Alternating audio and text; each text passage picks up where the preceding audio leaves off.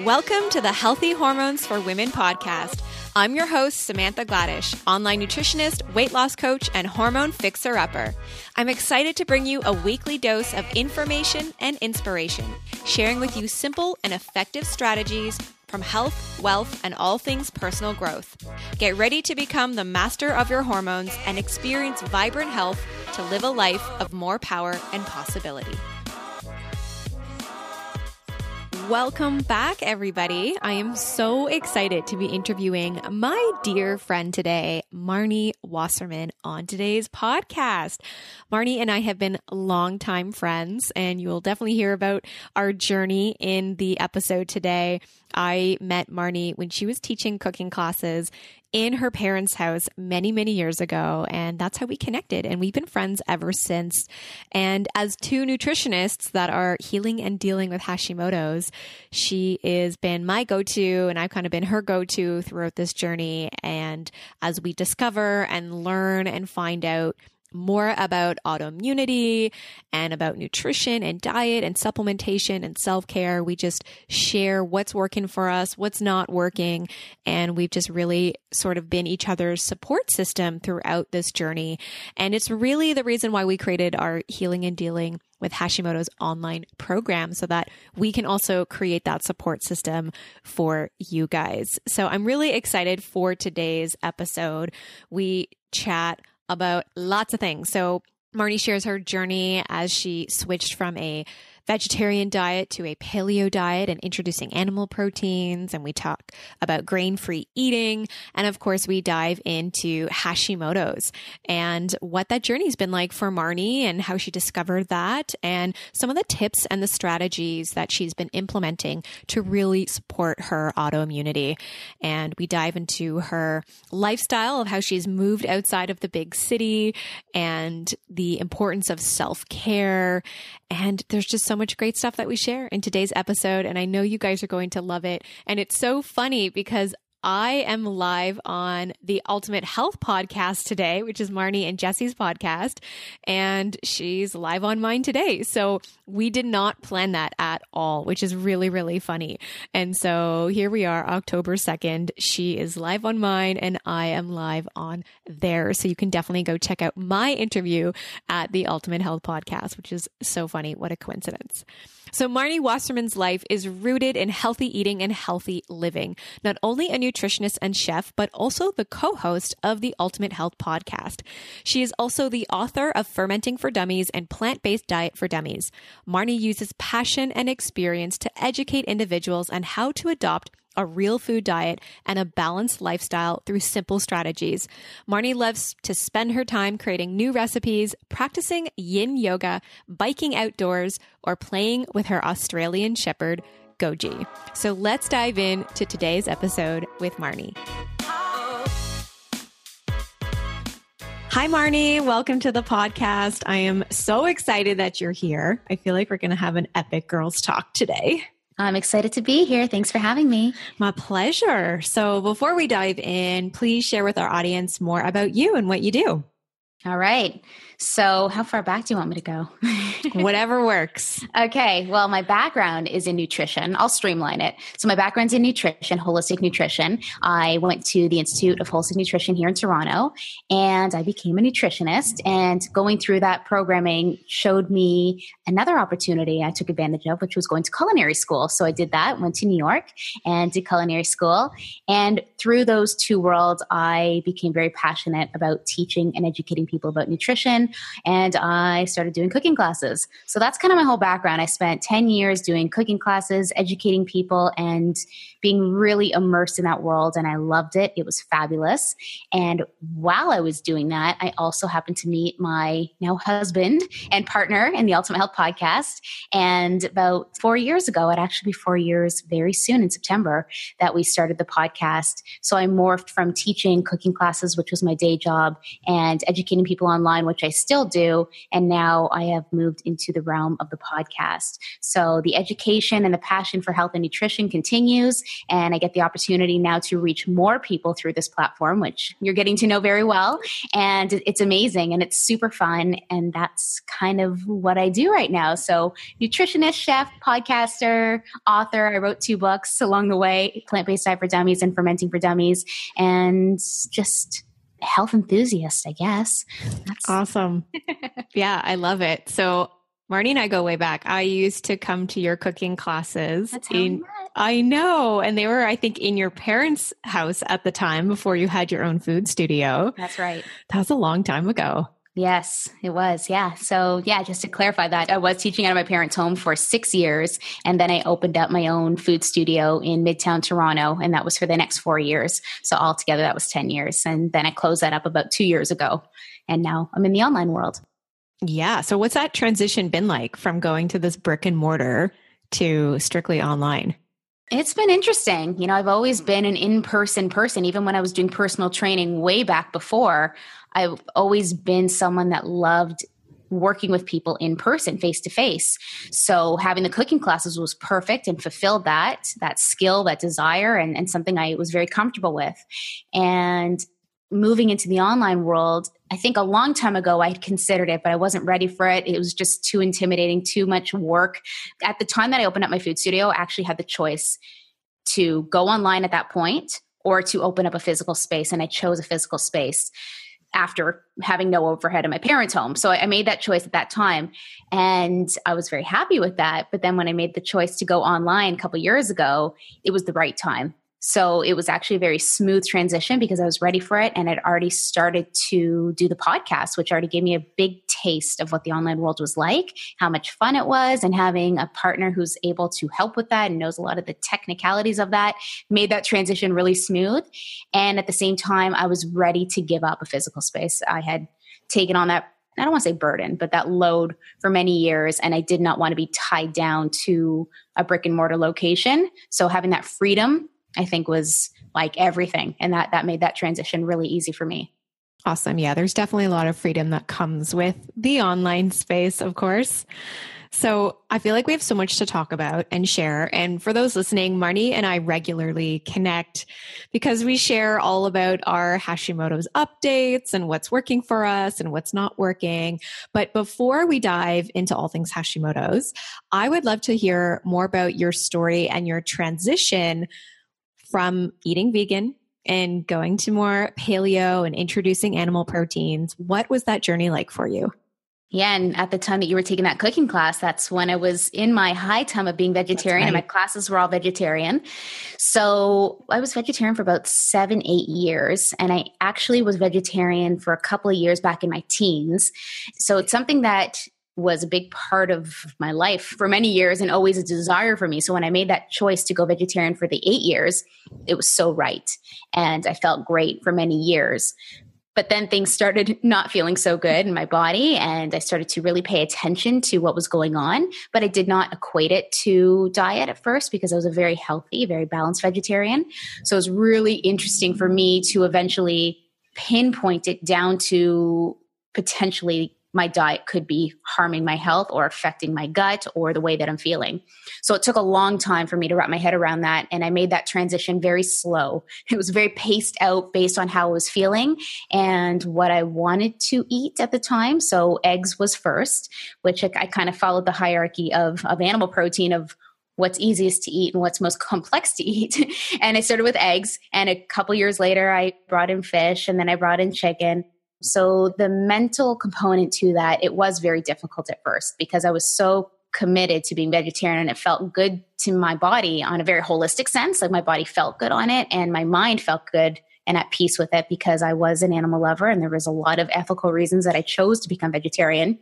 So it took a long time for me to settle into the fact that animal protein could help to nourish my body in a different way. So as I started to slowly ease into that transition, I think after chicken was in, and I was kind of in a nice balance phase where I was eating, I don't know, maybe a couple times a week, I was bringing animal protein on the rotation. At that time, which was probably about 3 years ago now, I really started to pay attention to my digestion and how I was feeling. And I started to figure out that I needed to start taking more things out at the same time. So not just adding these foods in. I'm like, okay, beans and grains and soy probably needs to come out. And that's when I was first introduced to the AIP. And this will kind of start leading into a little bit of Hashi talk. But I had no idea at this time that I had Hashimoto's. So I just knew something was off. So I knew I had to change my diet. Something had to give. So when I started to figure out what had to be eliminated, I had to start thinking about upping those doses of protein. That 3 times a week was probably not enough. It probably needed to be daily. I probably needed to start basing my meals around animal protein and still keep all my favorite veggies and healthy fats in there and a little bit of fruit. All the things I was already doing that was good and plant-based could still keep up, minus the beans and grains and soy. So it was about, I can't even calculate now, it was about 2 years now. And you know this very well because it was your fiance, Gaetan, who helped me make that transition to the red meat, because at that time, that's when I realized I needed more options, not just chicken, fish, and eggs. I needed to start exploring the red meat world, which was really hard because I was probably 13 when I first took red meat out. So it was really hard for me to wrap my head around that. But I also knew that I needed to nourish my body and I needed options. And I didn't look at red meat as, oh, I'm craving it. Finally, I can bring it back in. It was like, this is a food that my body probably needs. And I looked at it as a supplement. So lo and behold, I had that meal. I had my first red meat meal, which was very interesting for my body to eat and digest. And it was okay. It wasn't as difficult as I thought it would be. And now red meat just becomes kind of a once in a while thing for me because I don't gravitate it that much, but I know it's something that I need. And now it's been almost 2 years that I've been pretty much eating a diet that is based with a lot of animal protein, a lot of plants, a lot of veggies. So the transition has gotten easier and easier. It's easier for me to talk about. It's easier for me to prepare recipes with it. It's easier for me to just be an advocate for the fact that I don't believe a vegetarian diet is healthy, for sure not for me, and maybe not for a lot of people going through what I've gone through. I know there are some people who do thrive on it, but my perspective has completely shifted and my health is slowly starting to escalate upwards, which gives me a really good indication that I'm moving in the right direction. Awesome. And so I know that when you were starting the podcast, you were interviewing, obviously, and you still are interviewing a lot of amazing experts and professionals and functional medical doctors. So was that one of the first areas where you started to hear over and over and over about switching more to paleo? Where was it that you started to hear about making the switch to more animal products would be beneficial for you? Great question. So yeah, it was a combination of the guests on the podcast who had a very similar story to myself, being vegetarian, vegan for years, and their health started to break down. And they were listing off similar symptoms that I had and how they were able to make that mind switch. And I think that's what fascinated me most, is that they were able to not be so closed-minded and open their mind to something else, even though they were so ingrained in that vegan world or that one way of thinking. So that kind of gave me the confidence and inspiration that I could change my mind too.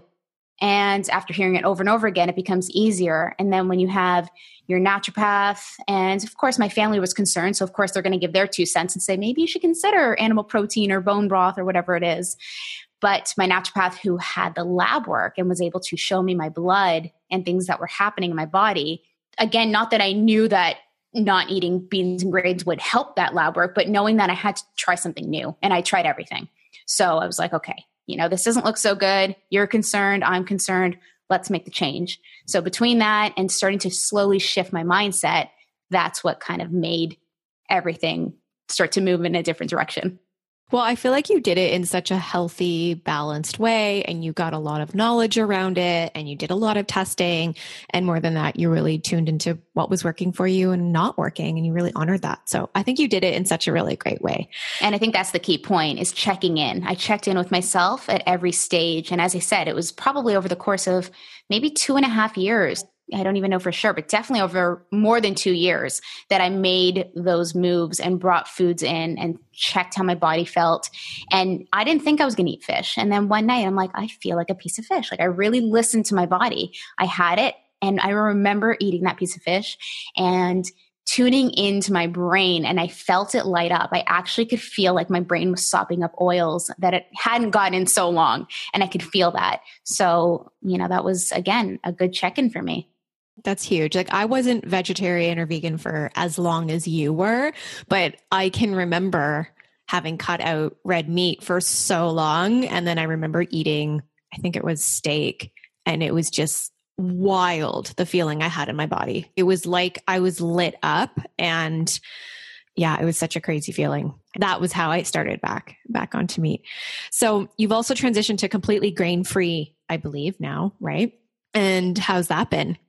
That's been interesting because I think at first, a couple years ago, maybe 5 years ago, when grain-free first started to kind of become popular through blog posts and Instagram, I was like, okay, that doesn't seem necessary when you can eat gluten-free. Or even at the time, I was just eating ancient grains like spelt.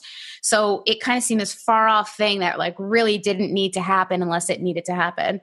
So when I took out the grains and beans, as a result of just kind of testing and seeing how I felt, and I started experimenting with all the alternatives, I realized just how easy it was and how much I actually didn't even, not that I didn't care for grains, but that you didn't need it on your plate. I like root vegetables better. I'd rather sweet potatoes and beets and carrots on my plate than a pile of rice. So I started to realize how easy it was. And then if I wanted rice, you can make cauliflower rice. You can make so many variations shredded up. You can do anything that you want to make it into that texture, and you didn't actually need the grain. And then as I started learning about the impact of grains, it changes your mind. Like it really changes your mindset on it. I'll never look at grains the same way. Not to say that I won't ever eat them again. There's once in a while I will have some gluten-free grains here and there.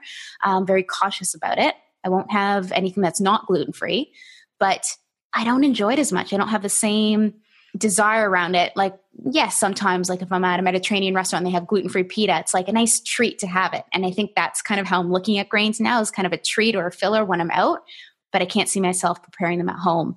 And the wonder of the world of grain-free baking and alternatives is just so fun and fascinating. And I've totally immerse myself in that. I love making desserts and treats, and I love making pizza crusts, and so does everyone else on Instagram. But it's so much fun using all these other alternatives and have these amazing flavors that it's not just like the same like brown rice crust. If you can make like a sweet potato crust or a cauliflower crust or cassava, it's so fun, and the texture. So I'm just having so much fun with grain-free eating now.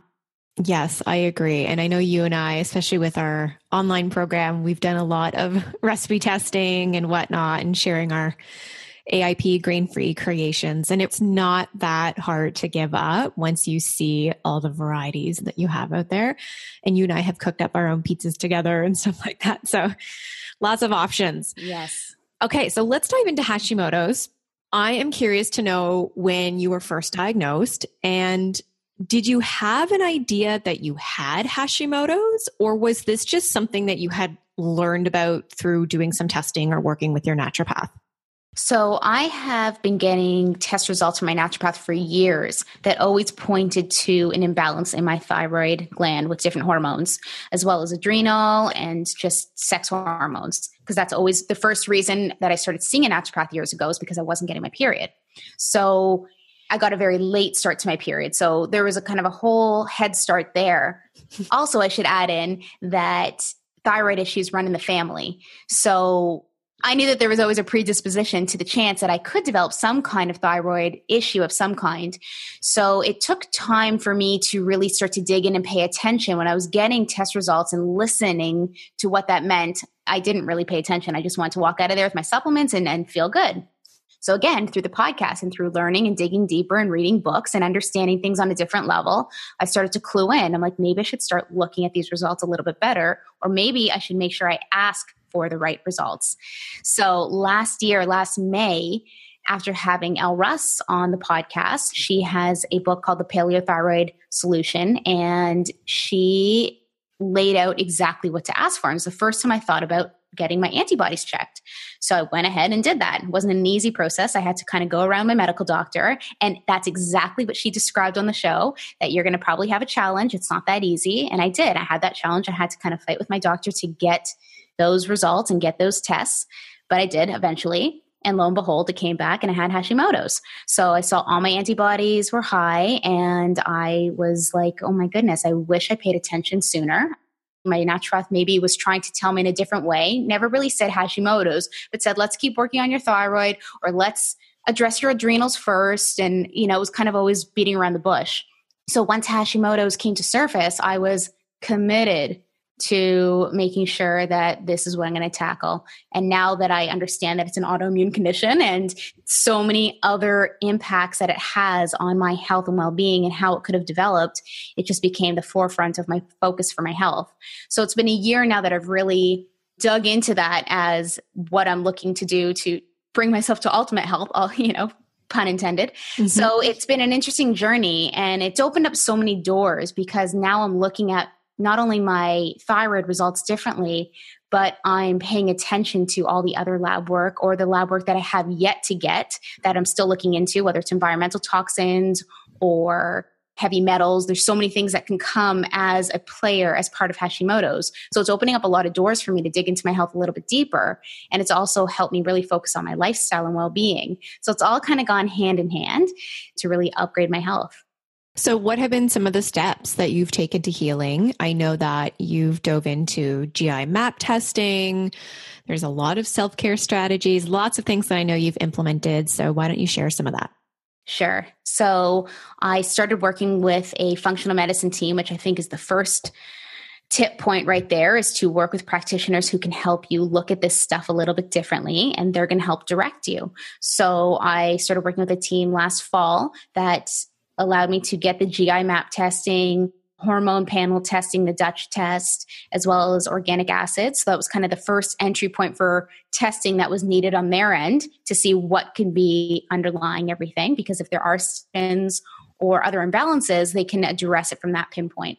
So the GI map testing, which is kind of the standard gut test to really see what's going on, that one came back with a lot of results showing parasites and H. pylori and other infections that were synonymous with Hashimoto. So that was like, okay, to the functional medicine practitioner, he's like, okay, I can start connecting those dots and putting things in place. So that put me onto a protocol of gut healing, which I've been on up until now. And it's been changing all the way along. I'd say like every 3 to 4 months, the protocol changes slightly to address it differently. So it's different supplements. The most recent test that we have just gotten is the heavy metals and the chemical sensitivities, and we're just getting the results back for that. But we didn't really get any tests between last fall and now. It's just been supplements. So not my favorite, because I do not like supplements. So I take more pride in taking on the lifestyle and the self-care practices, which it was interesting that around the time that I found out that I had Hashimoto's, Jesse and I had made the move out of Toronto, busy city, to Windsor, a smaller city, and had the chance to really focus on our health and healing. And I didn't have my day job teaching cooking classes, so I was able to really take the time every day to take care of me. And I started to build in some practices, including a morning routine, time in my sauna, long walks, time with my dog, time for play, time for good sleep, making all those things a priority and not keeping my cortisol and my energy levels just so high and up. I was able to really relax and take care of myself. Not to say that things don't come up. Running the podcast is a whole other beast and another business, but we have the flexibility to bring those self-care modalities into our day-to-day life. And that's really helped me manage my symptoms. Yeah, I think that's really huge. You made quite the dramatic change to your lifestyle by leaving the big city. And I know that you've also mentioned before too about living in your condo, and it was an old building and you just felt like kind of gross just kind of living in there. Yeah, there could have been mold. There could have been other toxins lurking around. Like there's so many things that I think were at play to how I was feeling for sure. For sure. I speak about it pretty often on the podcast, how like I love our condo and we are actually in a newer building, but when you've got 34 floors and tons of Wi-Fi around you and you don't really control what goes on with like heating and cooling and too much of that, I've experienced a lot of more chemical sensitivities in my environment, and that really does play a big role. I think a lot of people neglect that part. They're just popping the supplements, but they're not looking at environmental triggers that could really have an effect on autoimmune or any disease for that matter. Yeah. And it's crazy how much we're exposed to that we don't realize. Like even just living in a home, like, yes, we're in a new home, but I don't know what the paint is on the walls. I don't Right. know what my couch is off gassing. Like all these things can be key players and it can drive you nuts too. Like you have to Totally. live. You can't just go live in the forest. Well, you can, but to function in our society, you have to just do things level-headed and try and do the best you can. Mm-hmm. It's literally one step at a time. And I think starting with your diet and supplementation, like that's a really easy step forward. So what are some of the non-negotiables that you include in your self-care routine? Non-negotiables start first thing in the morning and making sure that I'm hydrated. I get up right away. I drink water. I go to the bathroom. That's just the way my body works. And the mornings do vary for me, my morning routine, whether I do go and sit and write in my journal or go and relax or read a little bit of a book. I do that. But sometimes because I function so well in the morning, sometimes it's better for me to get on my computer and do writing or do emails or do things. I'm just firing on all cylinders first thing in the morning. So I take advantage of that. If I'm alert and awake, then I go there. So that's not really non-negotiable. It's just kind of how I start my day. Another non-negotiable is for sure getting to bed between 10 and 11. I try and aim for before 10:30 because I feel the best when I go to bed at that time. I wake up between 6 and 7. I feel refreshed. So once I hit that 11 p.m. mark or after, that's it. Like it wears me down the next day. I feel like I'm hungover. So I really try and make that a non-negotiable. And I try and set up my evening for that as well, whether it's having tea or just winding down a little bit early.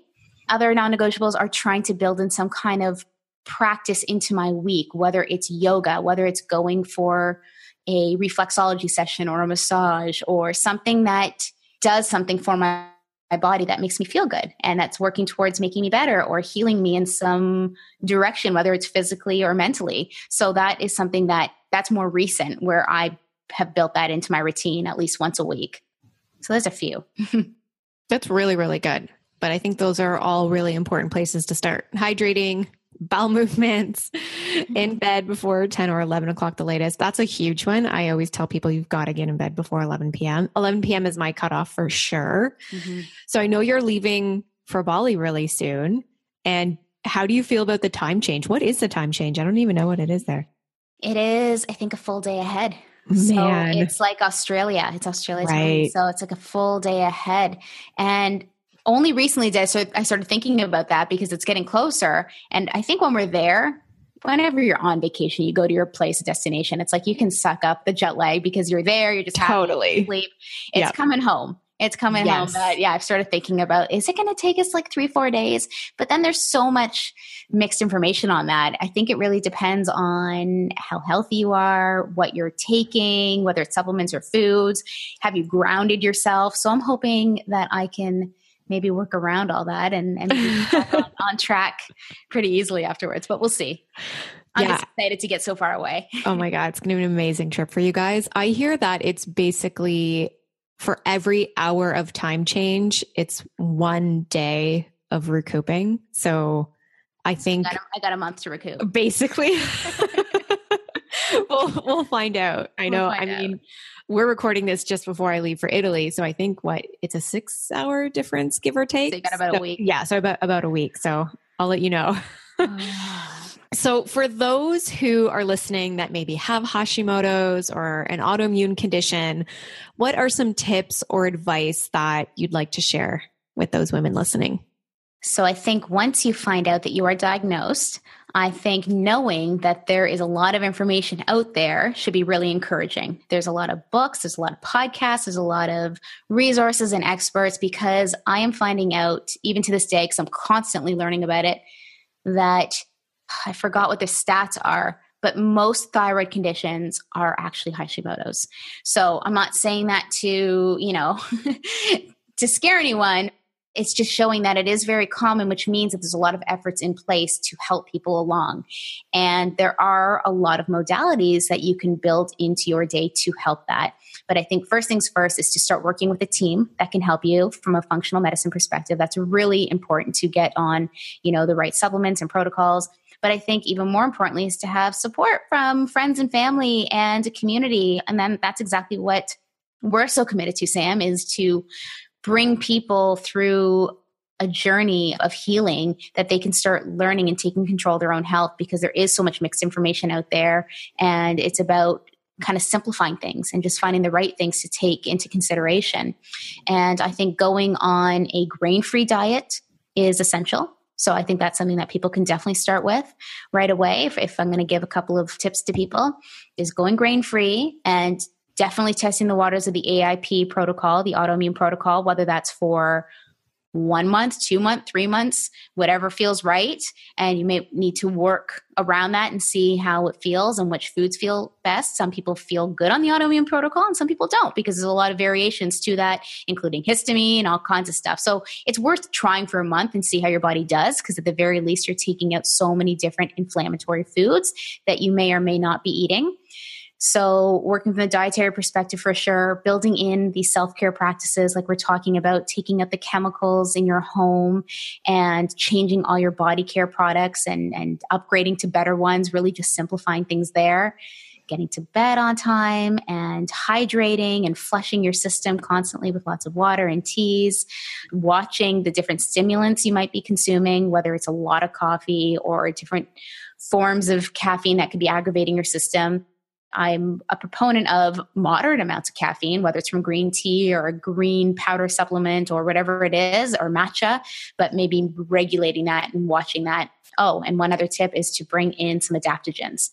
So making those a priority. So whether it's in tincture form or adding turmeric to your meals or taking holy basil in capsule form or drinking holy basil tea, adaptogens have been a really big part of my healing journey and have helped me day to day to adapt to stress, how I'm feeling, and just knowing that I'm putting in these awesome herbs and superfoods that are just boosting up my health and immune system. Because really at the end of the day, Hashimoto's is an autoimmune disease. So you need to tackle the immune system. And that's really one of the primary focuses of healing, is to make sure your immune system is in check. Absolutely. So you mentioned coffee. I'm sure there's a lot of people like, oh no, there it is again. Stop drinking coffee, right? So I know you don't really drink coffee. So what are your favorite alternatives? So if I'm going for something caffeinated, I am drinking in the morning. I do drink often before I work out, because I work out in the morning. I'll have a greens supplement, whether it's Amazing Grass or something from Perfect Keto that does have some caffeine, or matcha or yerba mate in it. So I'm getting some caffeine through that. And I don't know if it's an alternative to coffee, because I was never a coffee drinker, so I wasn't looking for an alternative, but it definitely gives me a boost in the morning. I feel good, but I don't feel like I crash. That's the beauty of it, is I actually feel sustained throughout the day. I don't feel like by 3 o'clock I need another caffeine hit. Maybe there's the odd day, or if I'm podcasting and I feel like I need, a little top up, sure, I'll make a matcha or I'll have some chocolate or whatever it is. So that brings me to chocolate. That is probably one of my daily occurrences, whether it's daytime or nighttime, for sure. And yeah, you're laughing because you know how much I love chocolate. And when you're on the AIP protocol, it's torture because you have to figure that out. But you can have carob. It's not the same, but it's still delicious. But chocolate is, I would say, to me, it's an adaptogen, because it makes me adapt to my daily stresses. And I just feel so good eating it.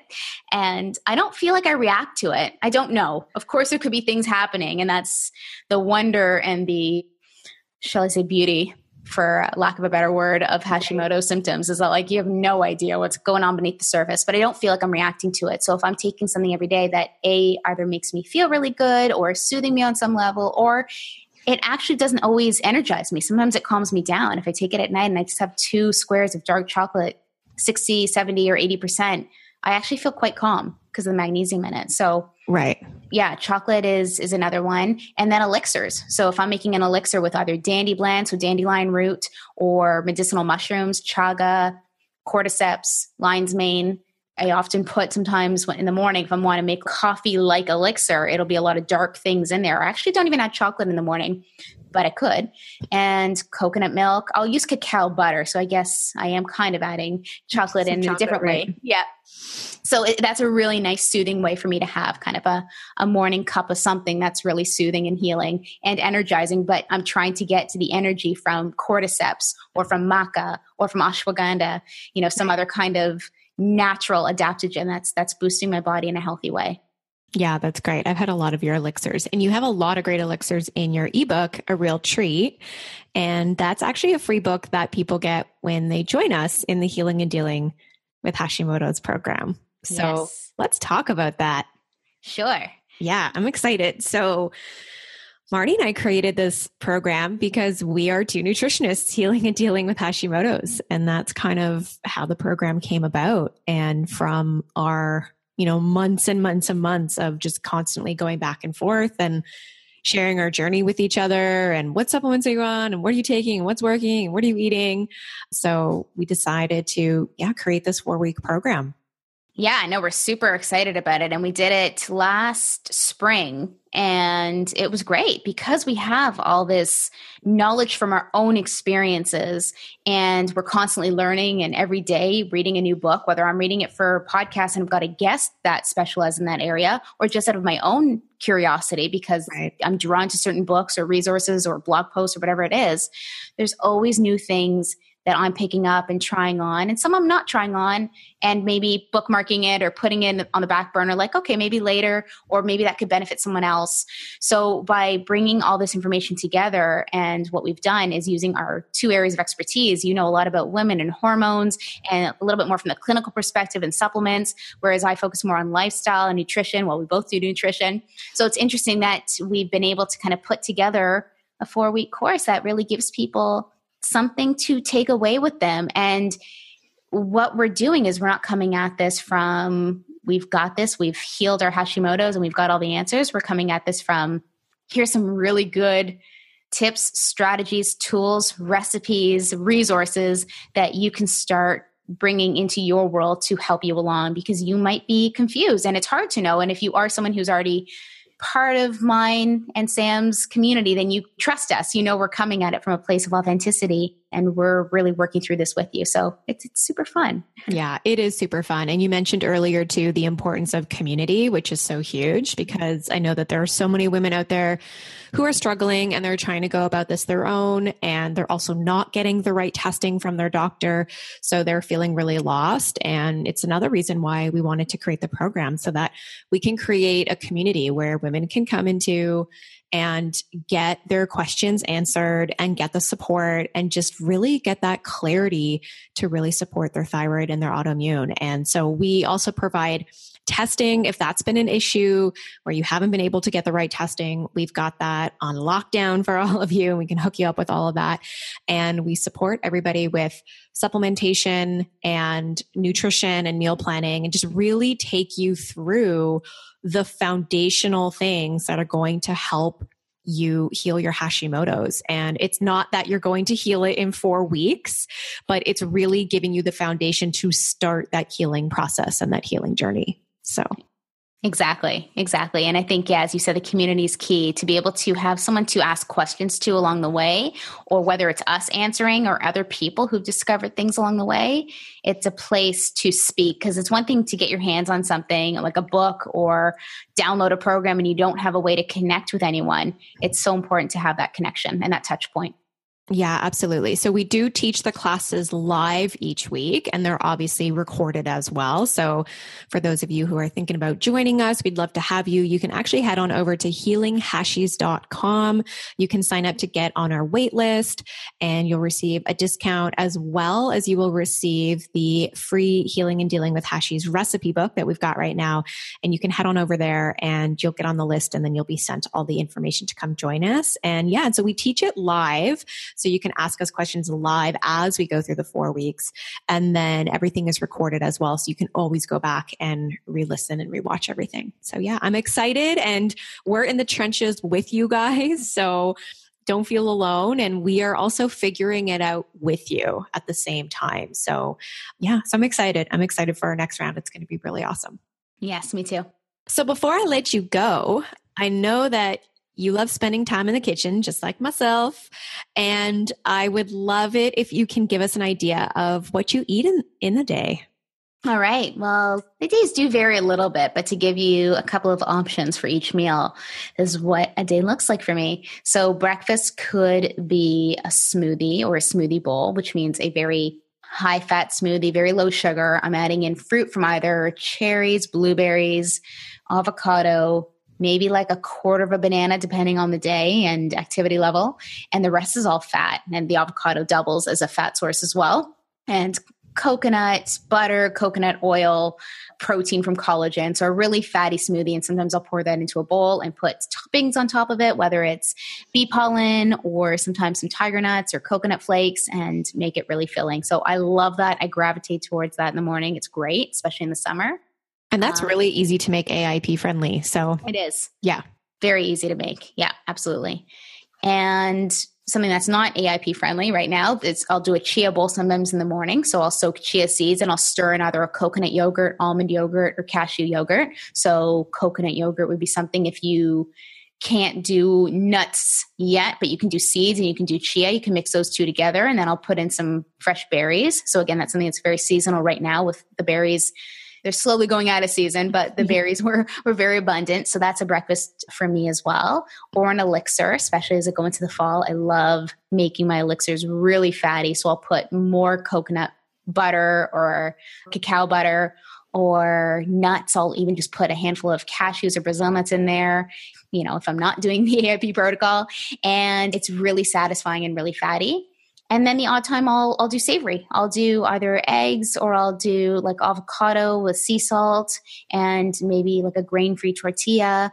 Very rarely, I know we've talked about this before, Sam, is like having like chicken or something like that in the morning. And I tried it a few times. I just can't do it. Like I want, like on one level, I want to like be able to have like chicken and veggies. I just don't gravitate towards that for my first meal of the day. And that's okay. I have had sausages, like an organic turkey sausage or something like that once in a while, but I wouldn't say that's my regular. So those are some breakfast options. Lunch tends to be more savory. So that'll either be a huge salad with some kind of animal protein, or it'll be organic turkey or chicken sausages with veggies and sauerkraut or eggs, or it could be leftovers from dinner the night before. It could be fish or some other kind of animal protein with veggies, and dinner would be the same thing. And I tend to gravitate towards only sweet potatoes as kind of my side once in a while. Again, those are on rotation more so in the fall, winter months, and lots of veggies, always tons of green. There is green typically in every meal for me, even breakfast. Like in that smoothie in the morning, I'll put a handful of sunflower sprouts or sometimes spinach or kale or another kind of sprout. But every meal will have either a raw green or a cooked green or a sauteed or roasted. Yeah, I love my greens. Awesome. And then, of course, the chocolate for dessert. For sure. The chocolate for dessert or a snack. Yeah. I love it. Well, you can obviously head on over to Marnie's Instagram if you want to see pictures of all the food that she's talking about. She posts lots of great recipes and images of all the things that she's eating. So what's your Instagram handle? Share for our audience. Marnie Wasserman. So you can just find me there at Marnie Wasserman, MarniWasserman. Perfect. And we'll put that up in the show notes. You can also follow the Ultimate Health Podcast on Instagram too, right? Yep. You got it. Awesome. Well, that was such a pleasure chatting with you. Thank you so much for sharing all those amazing insights. And you gave some really great tips for those who may be struggling and just starting out with Hashimoto's and autoimmune and not knowing where to start. And thanks for sharing your journey. And thanks for being with us today. My pleasure. Thanks for having me. Awesome. Well, everyone, you can head on over to the show notes to grab all of the info to connect with Marnie, and head on over to healinghashies.com. Our program will be launching real soon, and we're excited to help support and coach you through that program. Well, that was such a fun episode. There is nothing better than getting to interview your friends who you know so well. It's really, really fun to be able to do that. And it's a pleasure having so many great friends and connections in this industry as well. So you can follow Marnie over on Instagram at Marnie Wasserman. You can also follow Ultimate Health Podcast on Instagram as well. And I know you guys are going to love all the things that she shares over on her Instagram. Lots of great recipes and lots of yummy food photos. We are really excited to be launching our 4-week Healing and Dealing with Hashimoto's online program. For those of you interested, head on over to healinghashies.com and you will receive our free recipe book. And when our program launches, we will be offering a limited time savings as well. And we're really excited to support and guide more women through the complexities of autoimmunity and Hashimoto's. So thank you everybody for tuning in. You can grab today's show notes over at holisticwellness.ca/episode 30. Thank you everybody for tuning in. Looking forward to chatting with you all next week.